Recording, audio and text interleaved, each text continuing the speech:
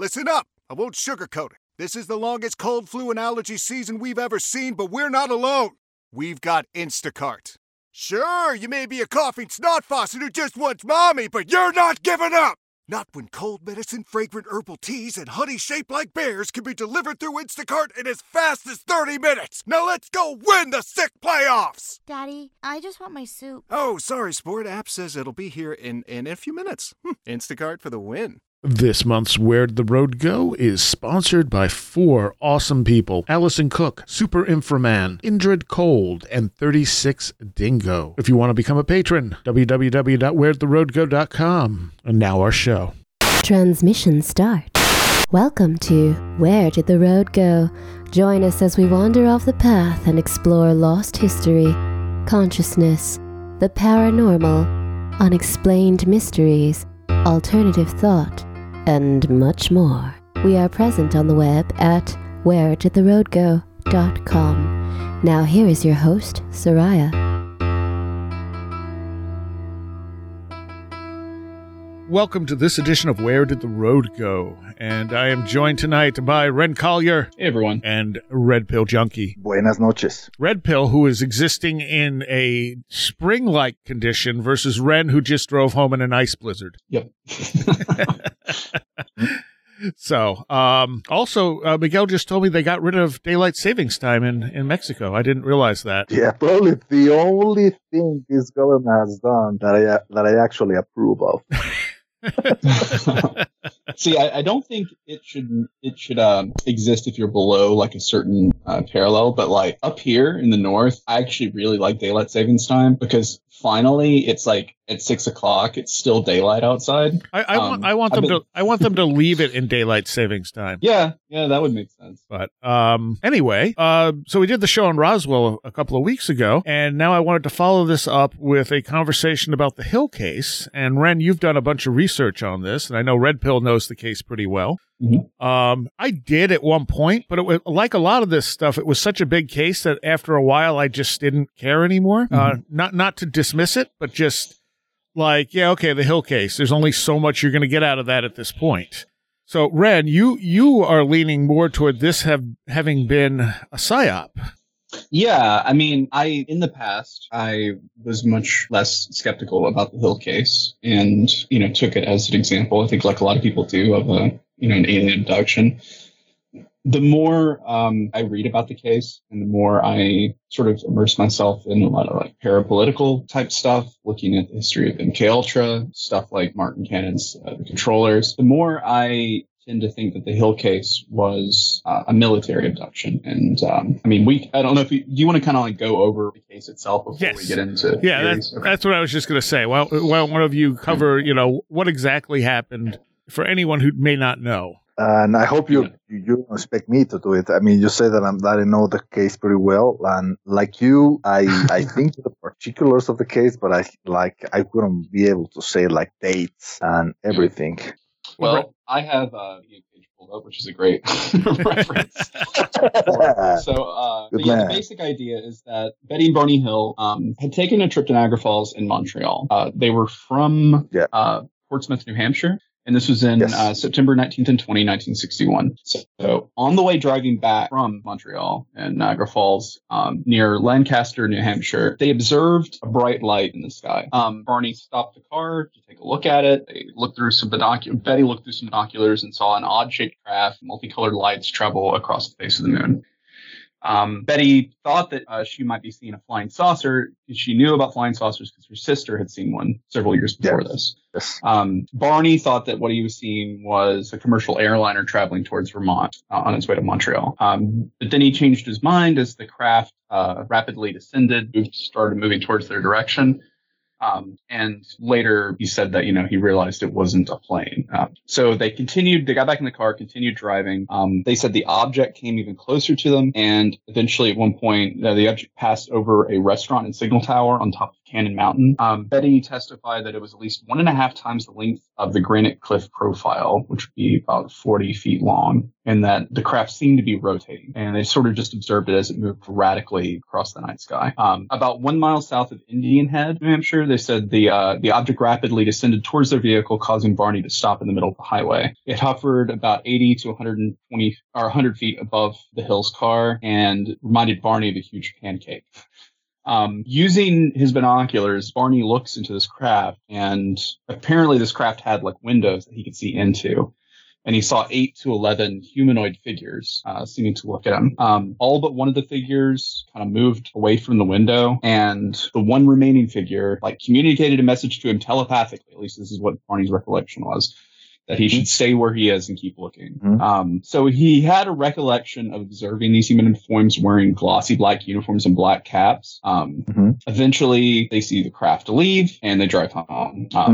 They didn't really think of anything unusual, but I don't know. Some of the stuff in this article is like I don't agree with. So I don't agree with that either. I think that Barney kind of like got freaked out about it. You know, he like threw the binoculars and rushed to the car, and he said to Betty, "We gotta get out of here. They're gonna capture us." So he started speeding as fast as he could to, you know, the down the mountain or whatever. And I think that both of them heard a beeping sound, an intermittent beeping sound, and after that they kind of like lost track of time. You know, they suffered what is now universally called missing time. And they realized that they arrived home exhausted. Neither of them want to talk about the thing. They didn't even want to like bring their luggage up home. You know, they just went straight to bed. And you know what else? After that, I think maybe they discussed the event with just a handful of friends. One of them, I guess, was a member of the Air Force who suggested to them to report the sighting to Project Blue Book. And, you know, I don't know if we want to discuss more of the particulars or we can, you know, go straight to how they started to develop, you know, problems. You know, they were irritable. You know, they suffer from insomnia. You know, especially Barney started to experience welts in his groin, and Betty was experiencing nightmares similarly related to the experience, in which she kind of like remembered, you know, brief passages of what seemingly happened after they heard the beeping sound and they stopped the car. You know, and because of that, they ended up seeking the services of Dr. Benjamin Simon, who was a famous psychiatrist and hypnotherapist who was experienced in treating people with what was then called shell shock, what we will now call post-traumatic stress disorder with war veterans. And Dr. Benjamin Simon treated them for I don't remember how many months, separately, you know, and he induced a sort of hypnotic block to their memories, so they wouldn't remember the sessions after he like returned them to normal consciousness, and gradually, you know, he let them remember, you know, what transpired in the sessions. I think that a few of them are available on YouTube, and they are really, really interesting. You know, you can hear Barney's distress. He literally screams, you know, during one of those regressions. Yeah. It is famously known that Simon was a skeptic of the UFO phenomenon. He didn't believe the idea that they were actually taken by UFO occupants. He believed that they were suffering from some kind of like a common delusion what was induced by Betty's dreams. You know, like somehow Betty had infected Barney with this you know, delusion. But neither of them really believed that. You know, they were adamant that wasn't the case. And in the end, you know, after, you know, because of the treatment, they managed to get better, which was, you know, actually the point. You know, the point wasn't to try to prove that they had been abducted. The point of the treatment was to try to help them ease from the amount of stress they were suffering. Right. And I don't know if you, Rand, wanted to discuss how the case actually became known outside of their small circle of friends. Well, are you talking about like Fuller and the Interrupted Journey? Yeah, well, I mean, I think the fact that there was a journalist writing for some local newspaper who was a member of the UFO group that Betty and Barney ended up becoming involved with, and that's why this journalist, I believe, ended up learning of that experience. And that's why he wanted to write an article about it. And at first, I think that Betty and Barney heavily opposed to it, but they weren't able to stop it. The article for printing it. And because of that, is because they ended up contacting John Fuller in a way to get in control of their own story, as it were, which makes sense. Okay, the story is going to be known. We wanted to tell it our way. And that's the origin of Interrupted Journey, which became a bestseller, and it is universally known as the first public account of classic alien abduction. Yeah, right. I mean, you make it sound like the Fuller's involvement with this was organic, but probably I'm not. Kind of of the same opinion of like Nick Redfern, that Fuller was like deeply involved with the CIA, and that he was probably assigned to do this, and it was like part of that larger project to put the alien abduction narrative and myth like out there. Didn't we talk about that on another show, Soraya? How people say, "Oh yeah, Fuller was a member of the CIA," but I think that what we talked about is that he wasn't doing anything nefarious within the agency. So. Yeah. Well, I mean, I'm just the kind of person who thinks anything the agency's involved with is nefarious. That's fair. That's fair, but I think, as well, I'm sure there are a lot of nice secretaries and archivists working for the agency that are not trying to brainwash you. But also, if you're working for the agency, they're not necessarily going to put like some high status on you if they're trying to infiltrate something. You know what I mean? Like they're intentionally gonna give you a title or a job description that seems like you're harmless.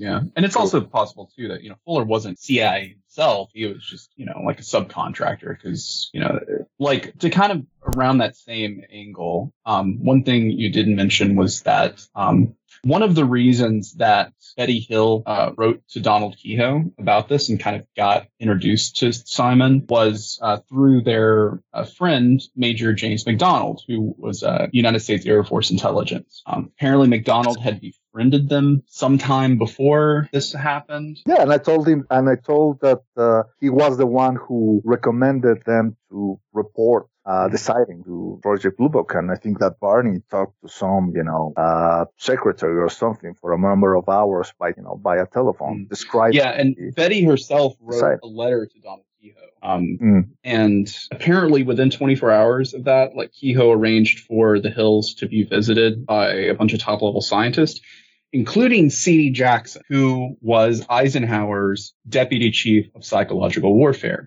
If people aren't familiar with Charles Douglas Jackson, you should check out his Wikipedia page, because there's a lot of really interesting stuff that he was involved with. He was a senior executive of Time Incorporated. He was a government propagandist and expert on psychological warfare. He was key in establishing the Bilderberg Group. He was one of the key members or key defenders of Radio Free Europe. He also was the guy who purchased the Zapruder film and threw it into the Time Life vault as a way to protect the integrity of the film. So C.D. Jackson has his fingers in all sorts of spooky stuff going on in the 60s and 70s. And actually, he died in 64, so not 70s, but like in the 50s and 60s. But McDonald, tells him to call Kehoe. Kehoe brings in C.D. Jackson, who's a psych warfare guy. Apparently, Jackson already knew McDonald, and then he interviewed the Hills. Apparently, it was C.D. Jackson who suggested that hypnotic regression could be a way for them to recover these memories. And that is not what Stan Friedman and Kathleen Marden wrote on Capture, the Betty and Barney Hill.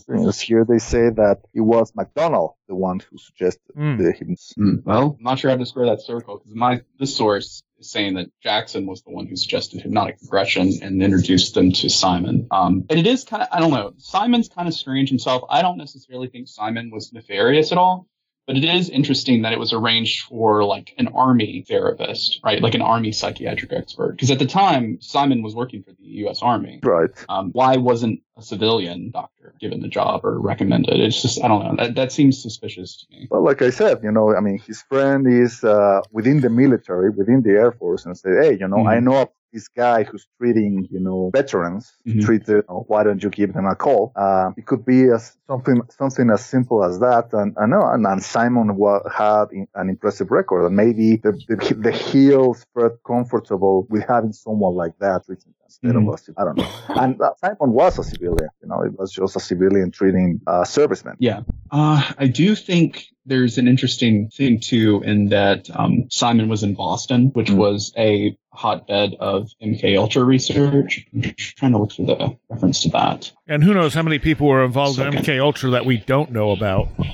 Sure. I mean, Boston was scrambled. Over Harvard, Massachusetts, all the Ivy League school, so it makes sense that the CIA will put some kind of like network where you can get the biggest brains available. Yeah. I mean, I think the thing that got me on this track, apparently I hadn't read like The Controllers years ago, but I remember years like back in 2016, I was playing around with the idea that this was some kind of military thing, because I was reading the Interrupted Journey like again back then, and I remember I picked it out in the book here. There's this part where they're trying to get Betty into the craft. She's got like the two next to her, and what does it say here?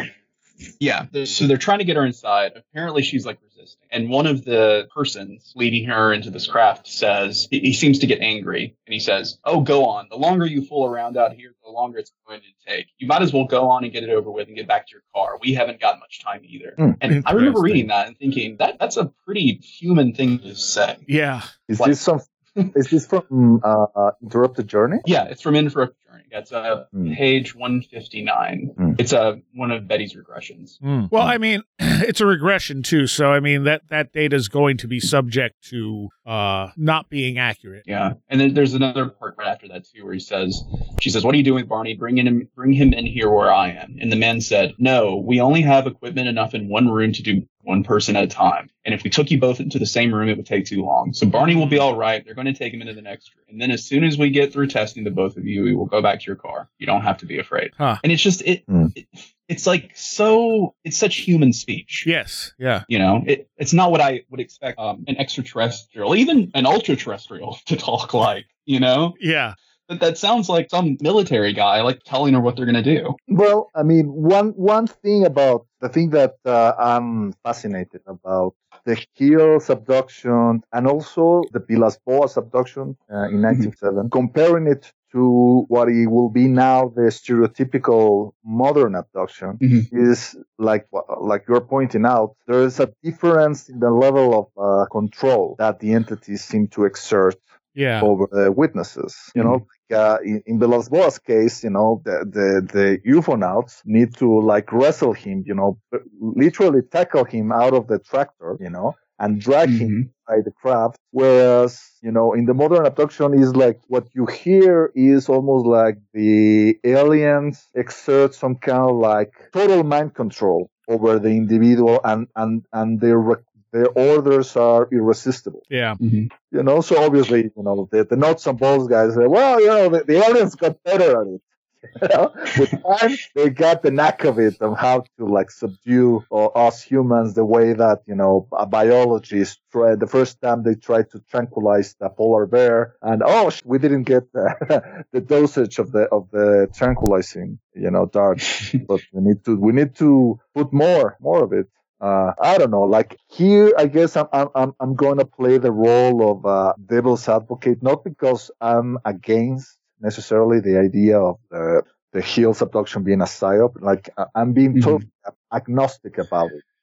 It's an interesting idea, but it's as unprovable, in my humble opinion, as the notion that it was an actual, some type of test conducted by extraterrestrials from Zeta Reticuli. Unless you had a whistleblower, right, who blew the lid on it. Are you familiar with Bosko Nedeljkovic? Yes, I remember listening to Aaron Goulias' one of his podcasts, he mentioned the guy and the ideas he had about it and how I think he was Hungarian. Yeah, he was an interpreter for the American Defense College in Washington. And in 1978, and Tanner F. Boyle on Twitter wrote a really good thread about this guy. So go follow him if you're on Twitter. He's a hell of a guy, and he does really good threads on this kind of stuff. But he wrote about this.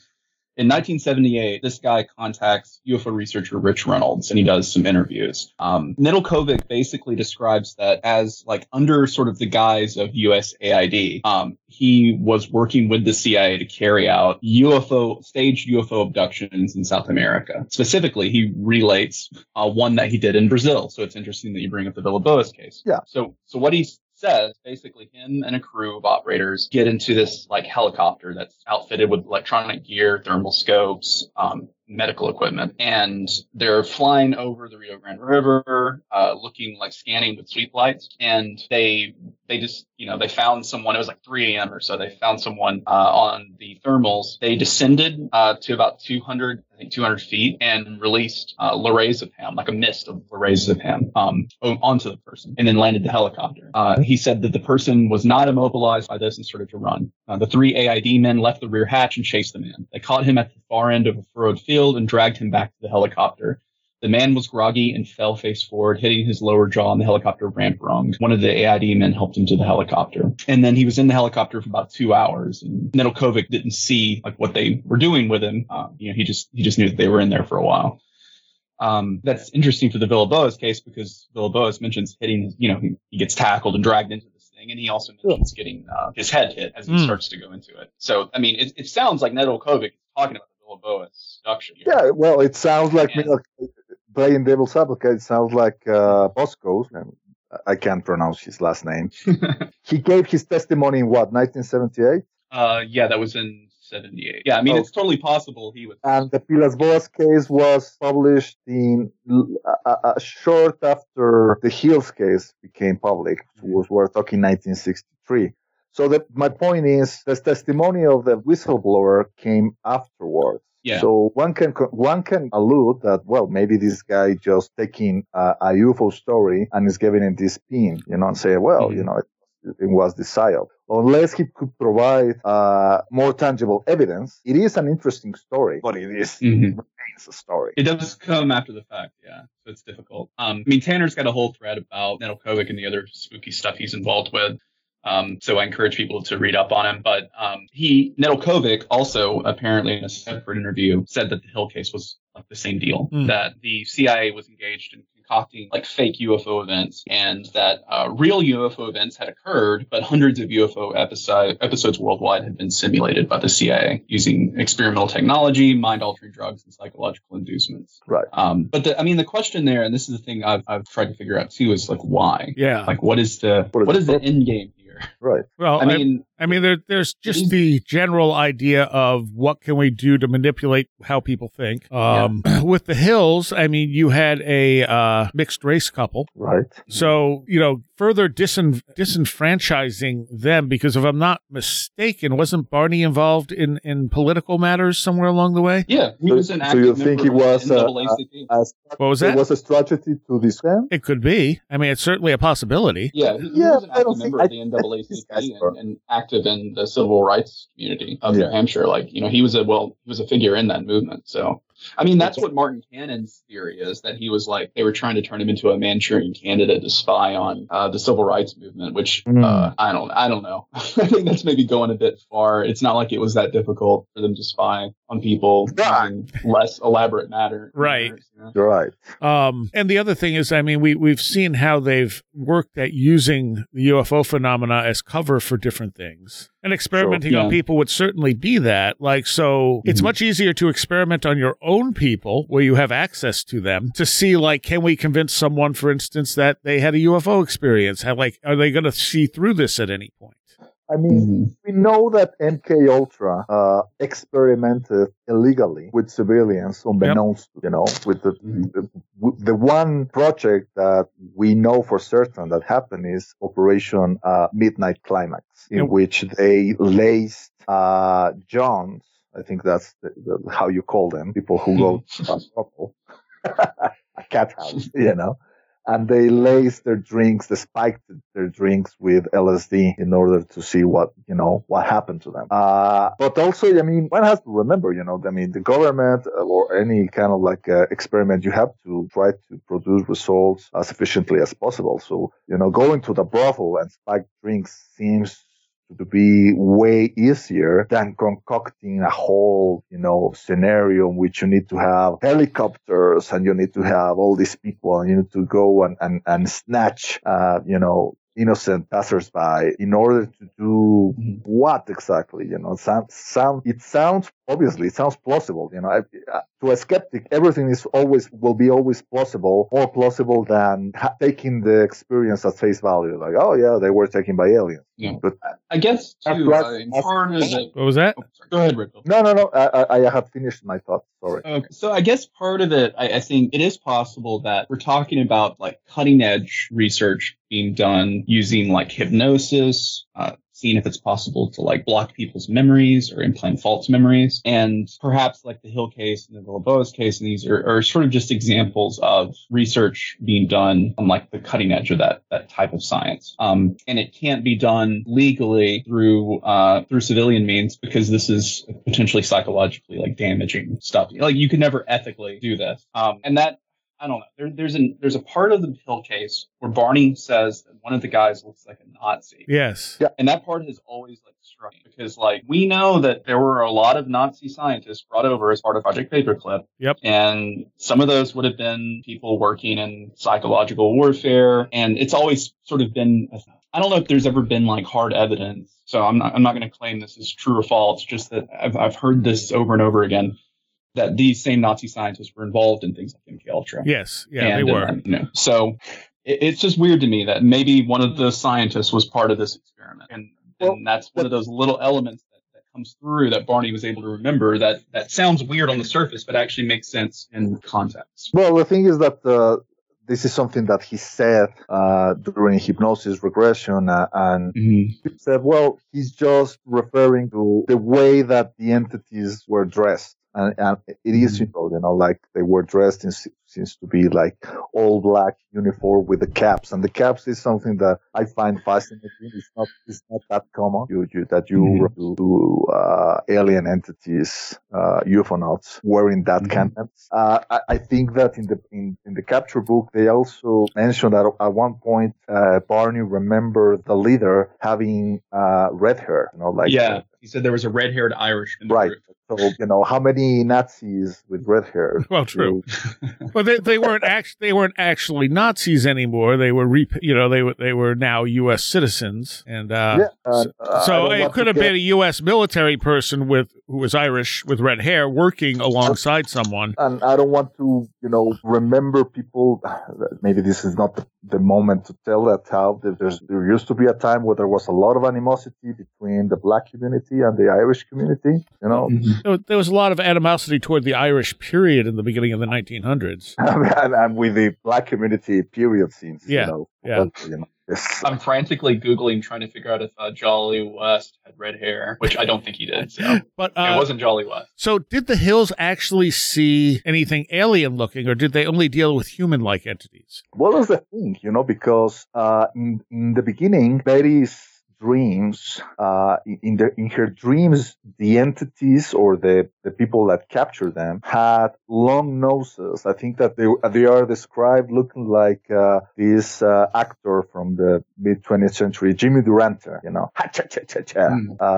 then during the regressions, she totally changed her mind, and now the entities were having that.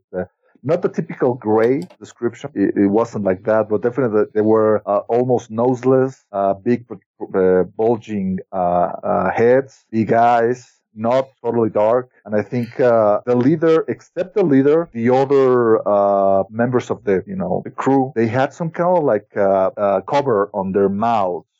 Some kind of like a skin or something that partially covered their mouth when they talk, so you couldn't see their the inside of their mouth. You couldn't see their tongue. You couldn't see any kind of like teeth. In fact, surgical mask maybe. Perhaps that's an interesting point. And especially that changing under hypnosis. I mean, that kind of makes sense. If they think they've been abducted by aliens, the hypnosis is going to reveal a more alien look to these beings that didn't look alien initially. Sure, and obviously the skeptics have always championed the idea that Betty was influenced by one episode of The Outer Limits. Right. Even though it's never been fully confirmed that the Hills watched that particular show, I don't think they were fans of sci-fi, but nevertheless, if it's in the air, if it's in the culture, maybe they're switching the channels, one Thursday night, and there's that thing, and they see it for a few seconds, and nevertheless, it's so impactful that it gets imprinted into their minds. Now, it was a memory that was imprinted in them on purpose. Like they may have never seen that episode of The Outer Limits, but maybe somebody who was working on this project did, and they were like, "Yeah, we're going to make them remember this," because Barney is the one who actually remembers the creature's face. So like under hypnosis, he does the sketch of the leader, right, which has like sort of the big almond eyes and the little slits for the nose. And then while he was listening to the audio tape of his own regression, he seemed to go into a trance and then drew like the more finalized sketch where it has like the mouth and the eyes and everything. So that, I don't know. When I read that, and that's in the Interrupted Journey, and it's sort of like, it almost sounds like a post-hypnotic suggestion thing. Like, he's listening to his own regression. He goes into a hypnotic state and draws what he was supposed to draw, Yeah, certainly possible. That's just a theory.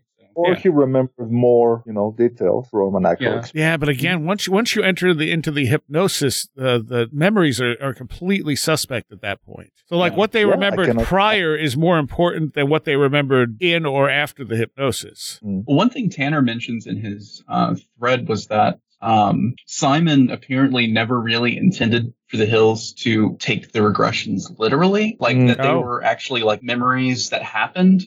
Simon pointed out he was attempting to treat emotional trauma, not conduct an investigation and retrieve data that would prove factual. Right. Yeah. Which I think you mentioned, Red Pill. Yeah, that he, the Hills were adamant that this is what really happened, but that Simon wasn't trying to get any particular story. He was just trying to like help their trauma. Exactly. And that's kind of what Travis Walton said too, that when he got hypnotized, it was a matter of like breaking down the emotions around it was the goal, not necessarily to retrieve data. Yeah, I really am not a fan of using hypnosis in order to try to retrieve information as a kind of like a forensic or kind of like a legal sort of tool to try to know what happened. But if it can help to alleviate trauma and to alleviate the stress that is being buried deep into the subconscious of a person, go for it. Yeah, this is definitely something that in the right hands with proper,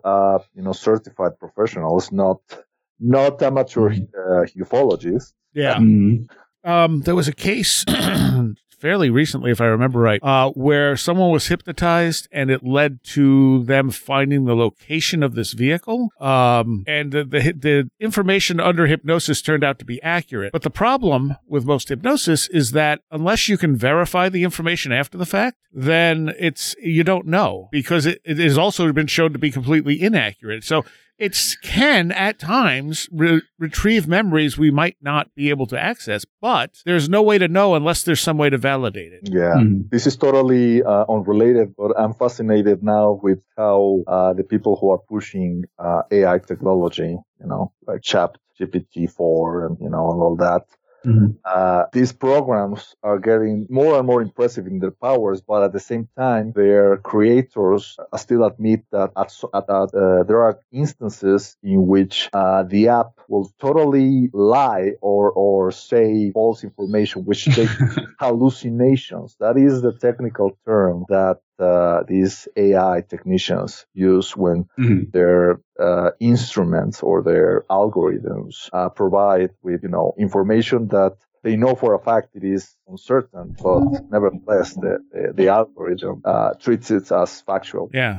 That's one of the consequences of reinforcement feedback using like when you're working with language models, because all of like ChatGPT and all of these like sort of AIs that are making the news now, these are all language models. It's an oversimplification, but they're basically just like a really advanced version of autocomplete. Right. What they're saying like is whatever sounds good. It doesn't necessarily mean it's true. And if they are positively reinforced with like, okay, this is good information from the human user, they'll continue to just, say complete falsehoods. Like, right. There was one recently where there was an article for the Gray Zone, I think, that got outed as being written using AI because it included like citations from papers that didn't exist. Like, because you can get like ChatGPT to come up with like citations for medical journals and stuff that look real. It'll even include like links. Huh, really? But it's all just made up. Yeah, it's like the paper doesn't exist if you actually go look it up, because it doesn't know what's true and what's not true. It's just trying to say something that sounds good. Yeah. It's trying to say something that you will think is true. Exactly. That's how it's trained. It's doing its job. Yeah, and I've known people, they keep talking and they, take things totally out of their rear ends, and they treat them as totally factual, even though they are total fabrications, just because they want to keep talking and they want to show you that they are right. So one of the interesting thing in that language model thing, because I've been talking with this with my girlfriend's dad, who's was an English professor, who's retired now. But one of the funny things about ChatGPT is that it's really bad at writing poetry, and especially sonnets. It has no idea how to write a sonnet. And we found out that it's because the people reinforcing the language model didn't know how to write a sonnet, right? So you'd ask it to write a sonnet, it would write a thing, and during its training process, people would be like, oh yeah, that looks like a sonnet, even though it doesn't meet the rules or actual specifications of a sonnet at all. So it's not that the AI is bad at writing sonnets, it's that people are, and they positively reinforce the learning model of that AI. Right. So Linda Weaver had sent me a message saying, I want to give you a thought. I've been reading some very disturbing chats with the new chatbots when humans interact with them too long. The chatbots seem to go off the deep end, and it just struck me. Isn't that kind of what happens when humans communicate with those entities we find incomprehensible? I'm now really wondering, what if we said to a chatbot, there are things communicating with us that we cannot understand either, and we do not know how to deal with that, like you seem to do with us? Yeah, I honestly think that the Bing chatbot is the one that's completely unhinged and is ridiculous to interact with. But I honestly think that it was done that way on purpose. It's a marketing thing, right, to get people to pay attention to it. But I will say that ChatGPT does know how to speak Enochian. I've been getting it to write Enochian ritual. Interesting. Now, getting back to, the hills and applying what we were just saying, like what I'm still very open to is the possibility, I really think that something happened to Betty and Barney, something anomalous. And nevertheless, obviously, it's being colored and it's being interpreted and misinterpreted and distorted by the expectations of, a myriad of people, the heroes themselves, the friends in their Air Force, Dr. Simon, Fuller, a member of NICAP, Kehoe. All these people have these expectations of, oh yeah, well, it was an aliens, they were extraterrestrials, oh, it was a lie, it was, confabulation, they were hallucinating because they saw Jupiter. All these ideas that have been coloring and been putting on top of what seems to be a core crime experience. So that is the conundrum. That is the problem, trying to get rid of that noise and to see if there is an actual, signal, original signal there. Yeah, it's tough because, I obviously, I admit that my interpretation of the Hill case is skewed by the, parapolitical stuff that I've been getting into the last couple of years. I've been reading a lot about MKUltra and Jolly West and the Oklahoma City bombing and a bunch of other stuff. And it makes me, I more readily accept the idea that it was in my lab.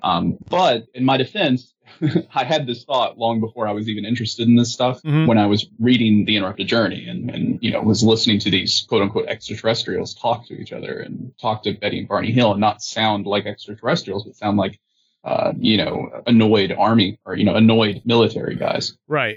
So, and it's difficult too, because I'm a magician. I believe in spirits and magic, and I do think that real anomalous things happen. I just think this is one of those cases where that's just not what was going on. And it's one of those cases that has set sort of the template for the whole abduction phenomena. Yeah, like a specific kind, like the highway abduction, right? Yeah, which I mean, if you take that template out, how different would the UFO abduction phenomena look? I mean, I feel like you have kind of two major archetypes, right? You have this type of experience where the abductee is fully conscious and is sort of either driving or maybe, traveling somewhere and is either hypnotized or put into a trance state and abducted. And then there's the more like the Whitney Strieber communion type experience where people, or wake up in the middle of the night, right, and get abducted from their bedroom. And I'm at least of the opinion that the bedroom style abductions seem more numinous to me, especially cases where the people are floated through walls or lifted out of their bed and floated along. Because, I have out of body experiences, and that sounds like an out of body experience to me. Right. It sounds like something happening in a different altered state of consciousness. Not something like the Hill case where, it sounds like they were, pulled over to the side of the road, dragged out of their car and took aboard some type of craft, had things done to them, and then were put back in their car and sent on the way. Yet, the idea of driving, being in a vehicle, especially in American roads, which definitely are more monotonous, more than the roads of other nations. Here in Mexico, you cannot tow south for long stretches. If you do that, you're probably gonna end up in a ditch. So we need to take into account, how driving can get you, especially if you're tired and the Hills were getting back from this was their delayed honeymoon. They had been married for I don't know how long, probably a year or something, and they hadn't had a chance of having a proper honeymoon because of Barney was working at the post office, and Barney had the most stressful job ever. I think that the guy had to drive an hour and a half just to get to his work each day, in the morning. Yeah. It was horrible, but the guy was doing it, and they finally managed to get this small vacation. And Barney, being Barney, was stressed out all the time. Being a black man in a foreign country, he felt threatened every time, everywhere he looked.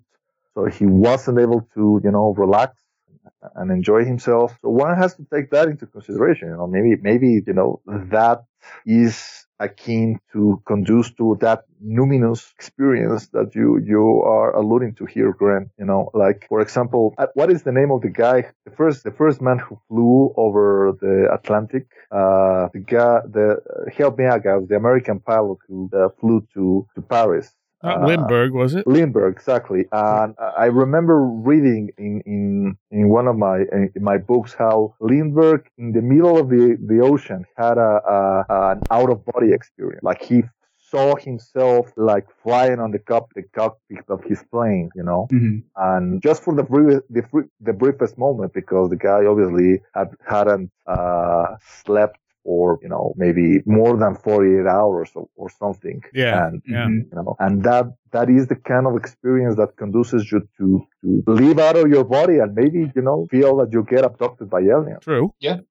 I mean, just personally, that was one of the most reliable ways for me to have sleep paralysis and subsequently have an out of body experience would be staying up, until 4 a.m. reading a book or something until I'm, I literally can't hold my eyes open anymore and sort of just trancing out, in that sleep deprivation state. And, I haven't done any really long car rides in years, but when I was younger, I think at one time I drove from, Alabama to Fort Wayne, Indiana, pretty much nonstop. Ooh. And it was a long ways, and it was like a 13-hour drive or something. But I remember, at one point being I'm on the interstate. I'm going in a straight line. It'll be okay if I just close my eyes for a second. Thankfully, I'm still here to to tell the tale. Right. But, you have those like little micro sleeps when you're that sleep deprived. I think eventually I just had to pull over and take a nap. But I've definitely been tired enough where I've been like, well, what if I just close one eye? Yeah.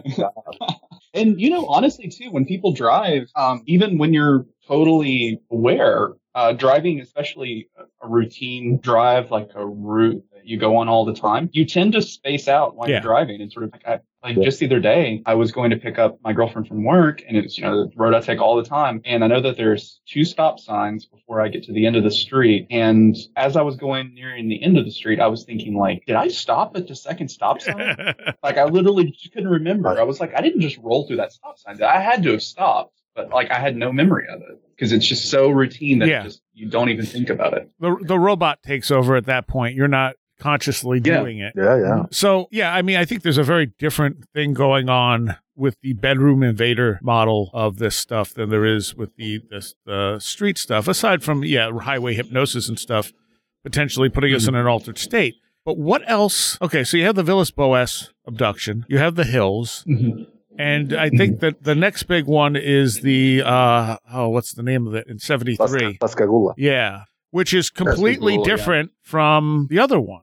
Yeah, but Nedeljkovic said that Pascagoula was also a CIA thing. But, again, this is a guy who was saying this in 78, I think. Way before. So, take it with whatever grain of salt you want. But he claimed at least that it was also one of these operations. And Pascagoula is a weird one, though. I mean, I don't even know what I think about Pascagoula because it's just so strange. Mm-hmm. Mm-hmm.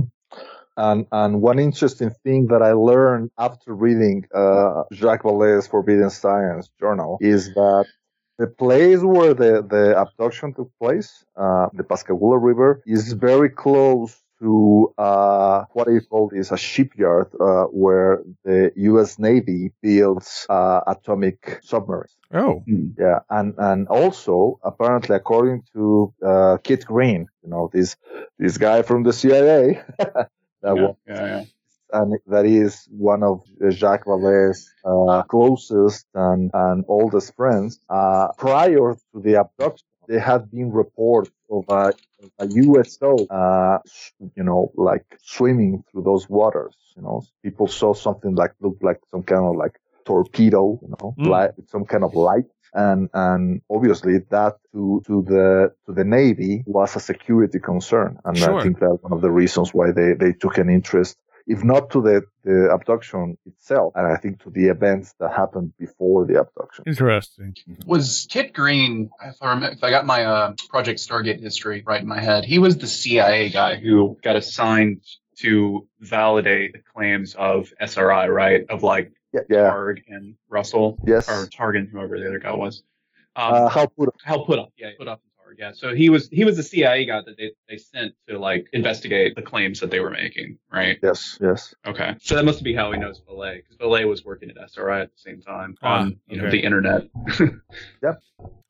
So, I mean, when we look at models for what the abduction experience consisted of, I mean, there weren't a lot of examples of that stuff, I don't think, that I'm thinking, not that I can come to mind. I mean, you have the Travis Walton one, and then you don't see an uptick of it until people like Bud Hopkins get involved. And a lot of that seems to be very bedroom invader-ish for the most part, like a lot of those cases that then get expanded on under hypnosis. Yeah, because intruders and missing time. But would you consider, so the Hills case has a decidedly, it exists in sort of this middle space, right?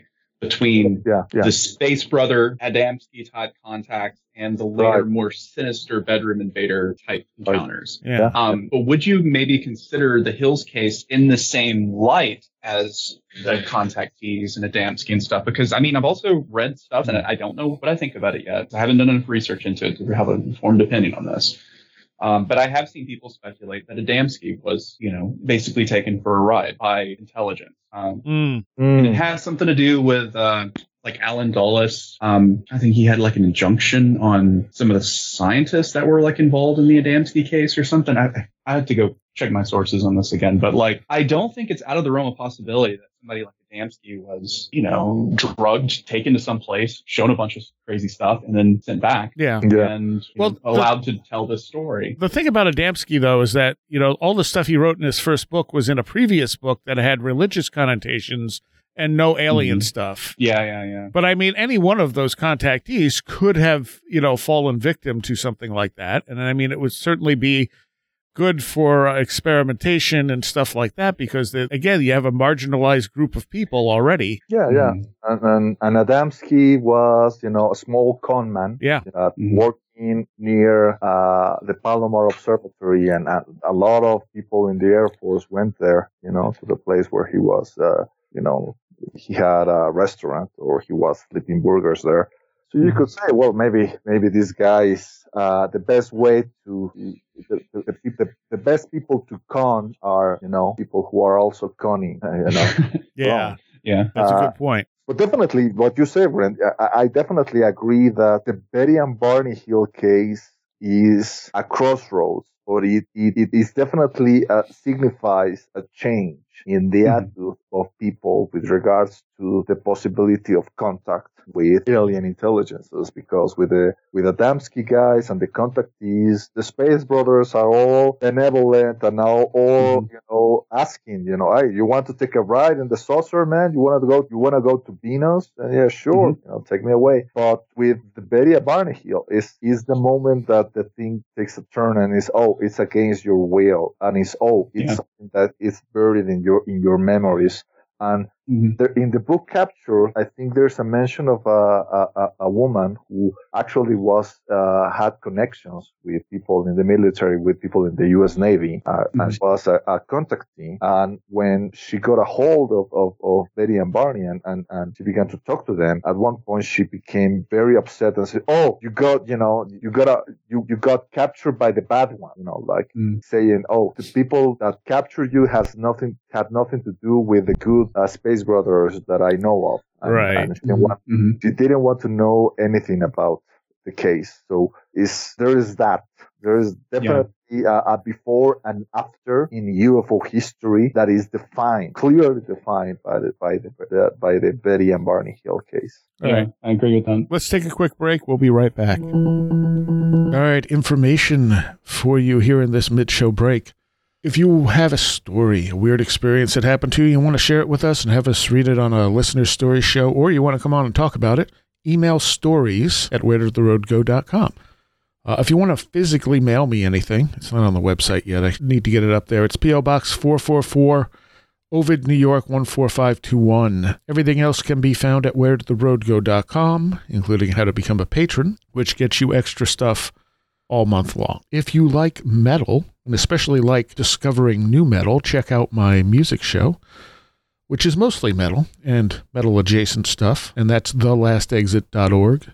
And there is an archive there that you can go through, both on the website and now on Mixcloud, which hopefully new shows will be put up on regularly. As for the book I'm working on, the autobiography, at this point, is going to hopefully be out by fall. That's the goal anyway. It's not going to be to the okay. So initially I was going to go up to about 2001, and if I do that, it's going to be the size of one of Josh's books. So I'm going to stop around 1995. This will ensure that it gets out sooner, and it's not so unwieldy big. Unwieldy? Yeah, okay. Matt Festa is doing the artwork. A very talented artist, and we were talking actually tonight about exactly what was going to be on the cover and the back, for that matter. You can check out his stuff at Tiamat's Garden on Instagram and Facebook. Just phenomenal artist. He's also going through and helping me flesh everything out. So hopefully, like I said, later this year, I'll actually have a book out. And instead of a 2-part, it's probably going to be a 3-part. But we'll see how things go. All right. As for recommendations, I'm going to throw you another interesting podcast. This we've talked about this on the show at some point a while ago, because they haven't had an episode since about a year ago. Mabel is a very strange podcast. It's very poetic. It deals with the Fae, and it does so in a very intriguing manner. Now, there's bits that get a little confusing, and there's some bits that are not that good near the end. But overall, it is definitely worth the listen. I hope they're going to do more. I didn't think they were going to do more, and then suddenly they popped up with new episodes, so that was cool. But yeah, so Mabel, just Mabel. If you're into Fae, and if you like I said, very poetic sort of writing in the way that it's structured. It's very different than anything else I've ever heard before. And I very much love this podcast. So that's my recommendation for you for this week. And now back to the show. All right, I'm here with Ren and Red Pill Junkie, and we've been discussing the Betty and Barney Hill case. But I'm also interested in, like, okay, so we're talking about this potentially being a military abduction. Mm-hmm. And how much resemblance does it bear to things like cattle mutilations? You know, because if cattle mutilations are basically them testing cattle without permission, I mean, we're talking people rather than cattle, but like it's the same type of a project where they're doing the stuff on American soil and making it look like something else. Yeah, and I think it's for different purposes. Like, I think that, the cattle mutilations were because they were looking for radioactive material from nuclear tests and Operation Gas Buggy and things like that. And it was, but in a similar sense to something I mentioned in the previous segment about ethics and legality, in a similar vein, the cattle mutilations are carried out in the way that they're carried out because the government can't just go to these ranchers and be like, guys, we did an oopsie and your cattle might be radioactive, because then they're going to have to admit that they screwed up, and then they're going to have to probably pay restitution, and there might be lawsuits and all this other stuff involved. Well, so why not just do it, pretend it's aliens, and then, maybe take a couple credulous journalists and feed them a bunch of bullshit, and then, that way you'll have a whole story that hides what you were really trying to do, and no ranchers sue the U.S. government. Yeah, and the fact that these mutilations have happened to be more prominent around reservation-owned, land.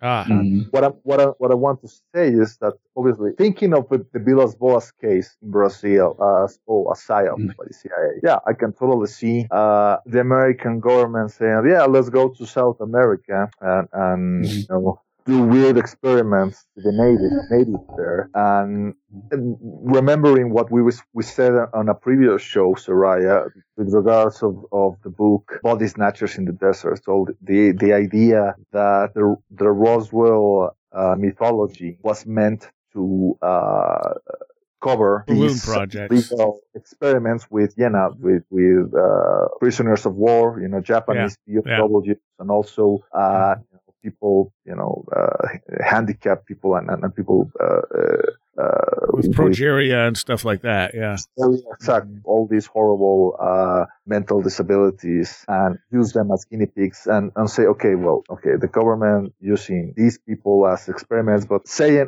they're also going to snatch civilians like Betty and Barney Hill, and the rationale is because one of them is black and we don't care. And they happen to be, people who are trying to fight for civil rights, and we don't like that. I mean, I'm trying to find the rationale here because, trying to see, the government is so evil, they can snatch any one of us and they don't give a F about it. I think that is a caricature. I think that, we are doing a disservice if we are going to that extent. Well, it's not so much the United States government. It would be a very small subdivision of a intelligence, group. Yeah, but there has to be accountability, or at least the fear of accountability. That's the reason why these guys, burned all those MK Ultra sure documents. But then, who knows what they destroyed that we never got to see? I mean, I would think that they would have destroyed the worst stuff first. Yeah, I mean, this is a question that I've asked a lot. Like, I don't get why the Hills might have been targeted. Because I don't necessarily, I agree with you that I don't buy that just because they were an interracial couple, that was the reason, or that they were involved in the civil rights movement was the reason.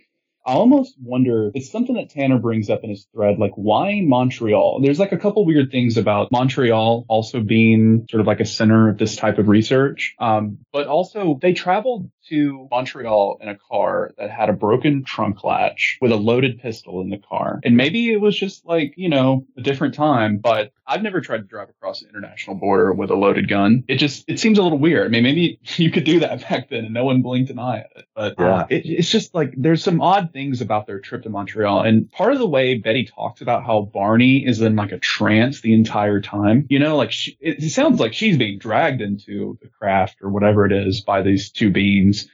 But Barney's just like walking with like, like a trance state. It makes me wonder if he wasn't targeted, not because of anything of his race or anything else, but that someone had identified him as like a person who is susceptible to like a certain kind of hypnosis or something, because we know that certain people are harder or easier to hypnotize. Some people can't be hypnotized at all. Some people are very easily hypnotized. So was it some peculiar, and I don't think that's anything I've ever seen anyone bring up before, but was it some particular medical quality of Barney that made him the target of this? And Betty was just, she was just there. Let us not forget that Barney was a World War II veteran. So, so there would have been records on his service and medical history and stuff that would have been available to people who had access to those military records.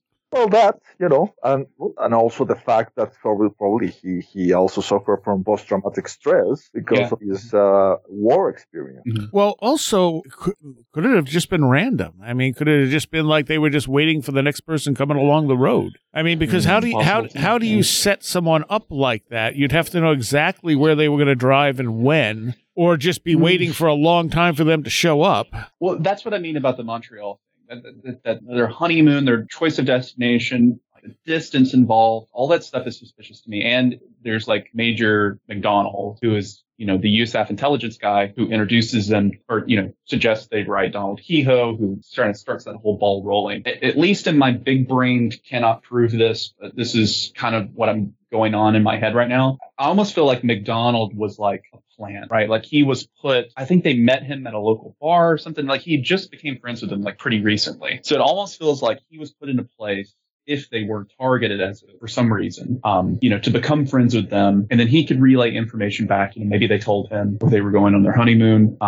I admit that's all a stretch. I don't have any evidence for any of this. I'm just speculating. But I've definitely thought that in the past. But it could also be, like you said, Soraya, it could just be completely random. They could have just been waiting for the next person to come across this rural, empty stretch of road. Right. And they just happened to be the unlucky people who did. Did they have any other experience they reported after that? Yes. What type of experiences did they have? One of the most interesting things about the book Captured is that Betty and Barney were trying to set an experiment, and they actually invited Jacques Vallée and his wife. Oh, I remember this. Over and visit them because they were trying to see if they could actually call on a UFO, at a given time. So the Vallée and his wife went there and spent the night with them. I think it was in the summer, so they had a nice evening, full of mosquitoes and such. But nothing happened. But the thing that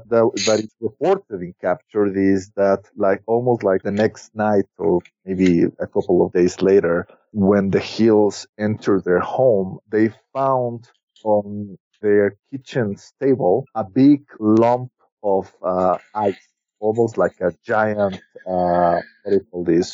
hail stone, right on top of their kitchen table, and it, apparently there was some kind of like inscription engraved in the ice, some almost like some kind of like message. But the Hills were so freaked out about it that they just tossed the thing into the garbage bin. They never even took a photograph or something, but.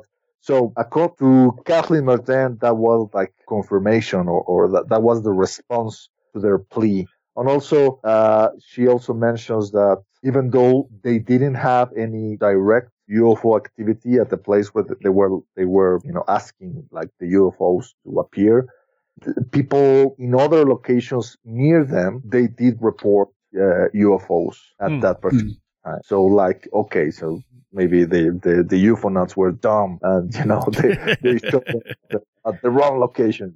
Those idiots with their faulty maps. Well, I mean, intent and stuff like that can start causing stuff to happen too. Right. So it may not have been spontaneous. I was wondering if they had any other spontaneous abduction encounters, but if they start experimenting with stuff like that, it kind of makes that not mean as much, because they could very well. I mean, if you're looking at it as nuts and bolts spacecraft, then it's one thing.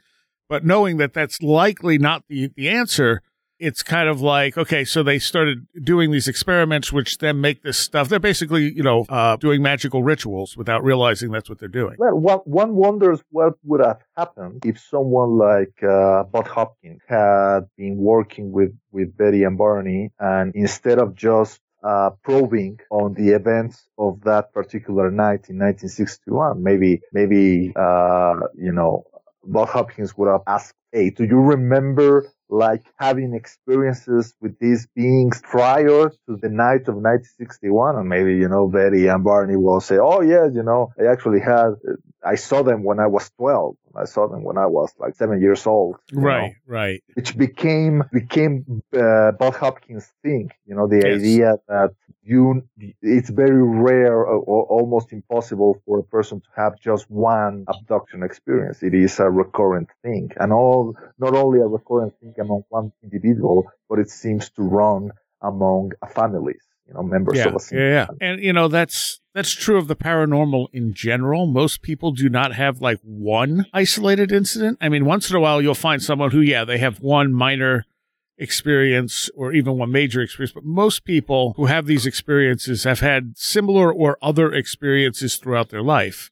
Again, though, the problem with Bud is that he was getting a lot of this information under hypnosis. Right. So it's hard to verify any of it and determine whether or not that was genuine or something he started unintentionally creating. Right.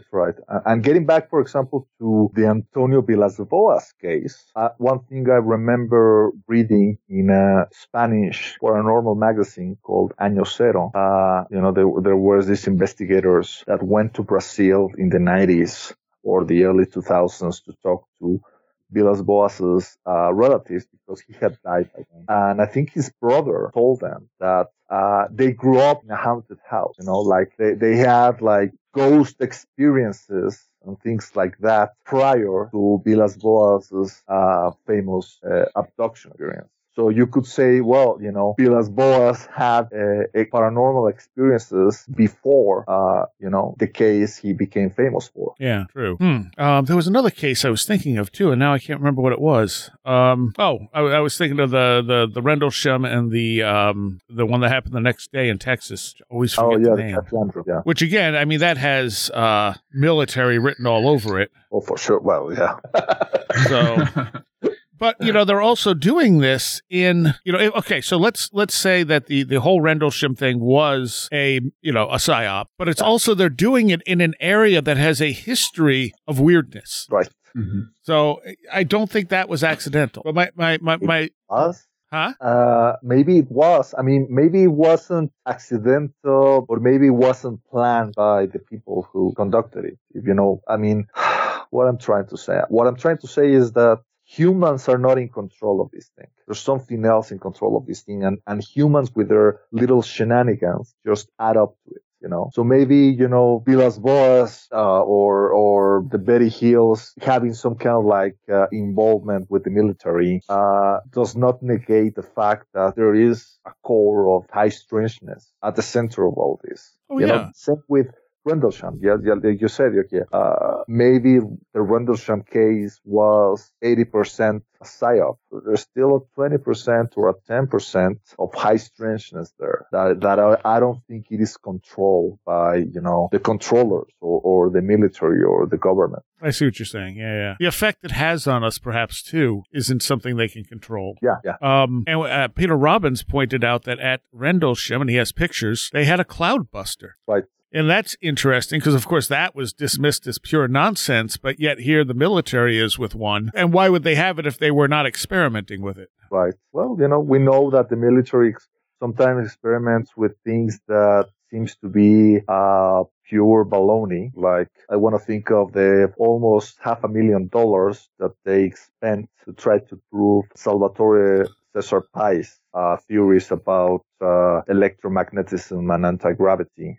This is something that became known after the 2017 New York Times article, and people saw, oh, wait a minute, this is a guy who works for the U.S. Navy, this scientist Salvatore Cesar Pais, who, asked for all these patents for things that look, for all intents and purposes, like a flying saucer, an anti-gravity craft using some type of electromagnetism, propulsion. And this is something that journalists like people in the drive and oh my god, what is I forgot his name. I'm going to I regret it. But people learned that the U.S. Navy actually spent money trying to conduct experiments to prove these guys' theories, and the experiments amounted to nothing. Right. So it is all BS. It wouldn't be the first time that that the government has spent money in foolishness, and I'm sure skeptics right now are yelling, "Yeah, like remote viewing." But that wasn't unsuccessful. That just got packaged with other projects that were unsuccessful. Yeah, I happen to believe that. I happen to believe that at the core of remote viewing, there was this phenomenon that wasn't really that helpful for military purposes, but it is real nonetheless. Yeah. See, I actually think that is in and of itself a little bit of a psyop. The idea that it wasn't useful, because it was most famously used to scout out the compound when there was still going to be an attempt to rescue the Iranian hostages during the hostage crisis. Yeah. They used the remote viewing team to kind of like scout the location. One of the remote viewers mentioned seeing what looked like spider webs in the trees, and what that ended up being was tripwires connected to like C4 charges that were like rigged up between trees as a way to prevent helicopters from landing in that compound. And that wasn't confirmed until later. But I think that, like, I've done my own remote viewing experiments with people who were completely untrained. And I was like sort of formally trained by this lady who was one of, I think, Lynn Buchanan's students. And so, like, I can tell you for certain that it works. How it works, I don't know. Like, but I've seen enough to know that, like, it does work and it works well. I just think, like a lot of things, it just moved to the private sector because it doesn't leave a paper trail in the private sector. Well, also, doesn't it work well as long as the remote viewer gets the results after the fact? Yes, that is part of it. They're supposed to receive feedback. That's why any remote viewing is something that can't actually be verified is just nonsense. You're not even supposed to do that. Yeah. Like, that's not part of actual protocol. Like actual protocol, you can only view things that you will be able to confirm and provide that feedback to the viewer at some point. Right. Which, brings up the idea of time loops, right? They're sending information back in time to themselves. But, like the lady that did the training that I took part in, and, I don't know, maybe she was just taking me for a ride. But she did say that at one point she had to cancel class for 1 week because she had to go out with some other remote viewers to do some contract work for the government, which she told us they were doing climate modeling, remote viewing stuff for NASA, I believe. And so I think like there's still, you have like the Institute of Noetic Sciences. I still think that there are a lot of groups of remote viewers that do private contracting work, corporate espionage, things for governments and stuff, but there's no formal government project anymore because, there end up being records and FOIA requests and things like that reveal it. But I think the same reason a lot of the stuff was shopped out to Bigelow and Bigelow Aerospace, right? Yeah. If it's all being done by a private company, well, the private companies doesn't have to release any documents as a FOIA request. So. All right. Well, we are just about out of time. So, Ren, where can people find you? So I have a blog at liminalroom.com. You can also find me on social media at liminalbird. What social media is it? Just Twitter? Yeah, just Twitter. Someone there at liminalbird. And if you want to invite to my Discord server where we talk mostly about like magic related stuff, feel free to send me an email or message me on Twitter and I will send you an invite. And Red Pill, where can people find you? Well, they can remote view me. Oh, excellent. Only just please do it in daytime hours. Otherwise, you'll be sorry. Where else, perhaps? Okay, so if you don't have it in you, the faculties, you can find me on the Daily Grail, dailygrail.com. You can find me on my personal website, absurdbydesign.com. And you can also find me on Twitter, Facebook, even Instagram. All right. Well, thank you both. All right. Thanks, Ryan. Thanks, Red Pill. I'd like to take a moment here to thank all of my patrons because all of you help make this show possible. And I want to give a special shout out to those of you pledging $10 or more. Billuminati, Chuck Shutters, Leanne Cherry, Matt in Delaware, Allison Cook, Super Inframan, Indrid Cold, 36 Dingo, CJ, Tim, Andrew Nichols, Matthew Sproul, Christine, a blue second-gen MR2 drifting around a Japanese mountain, Patricia Guy Quinta, Alex Whitcomb, American Rambler, Andrew Maines, Ann Wintowski, Barbara Fisher, Beverly Williamson, Big Boy Limina, Charles Davis, Charles in Florida, Land of the Crazy and Communicable, Chris, Craig Cicernos, Craig Parmenter, Diane B., Empty K, Eric Todd, J. Otto Bullitt, Russ Rouse, James Lattimore, James Lindsay, Jim and Sophie, John Bracken, Carla Mahoney, Kevin Schreck, Cool Kitty, Kristen L., Laser Printer Jam, Lauren McLean, Linz Jackson K., Luke Osborne, MJ Armstrong, Mark Brady, Mr. Weird, Oli Andre Olar, Patricia W., Paul Jeffries, Ray Benedetto, Riker and Stark, Ron Dupre, Sam Sharon, Seed Person 1, Stacy Sherwood, Tactical Therapist, Taylor Bell, Thunderboy, Tyler Glimstead, Vincent Trewell, Walker, Will Gebhard, Craig Sagastumi, Will Powell, Ren Collier, and Caroline Walker. Thank you all so very, very much. There is a Patreon segment along with this show that will be put up later in the week. If you want to become a patron, it's only $3 a month. It helps out the show, and you get extra content all month long, plus the shows a week early. I want to welcome Denise, who is a new Patreon this week. And again, everything can be found at wheredidtheroadgo.com. Taking you out now with some brand new Vrangvent. Literally got this tonight and was very happy when that showed up because I love their stuff. And this is a song called Razorblade. Brand new. You can find them at vrangvent.com. That's VRANGVENDT, one word. You can find them on Bandcamp and Facebook and all that type of stuff as well. So here you go. This is Razorblade, and I will see you next time.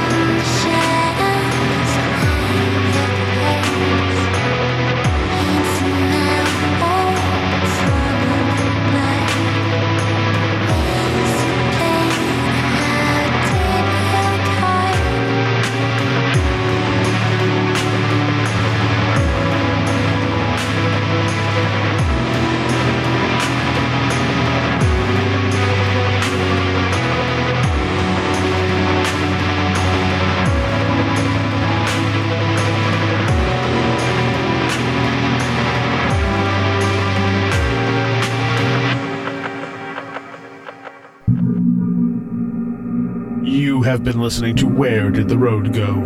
This show is made possible in part from our Patreons, and we thank you and everyone listening for helping us continue this exploration of the strange. You can always find everything Where Did the Road Go related at www.wheredidtheroadgo.com. And thank you so much for your support.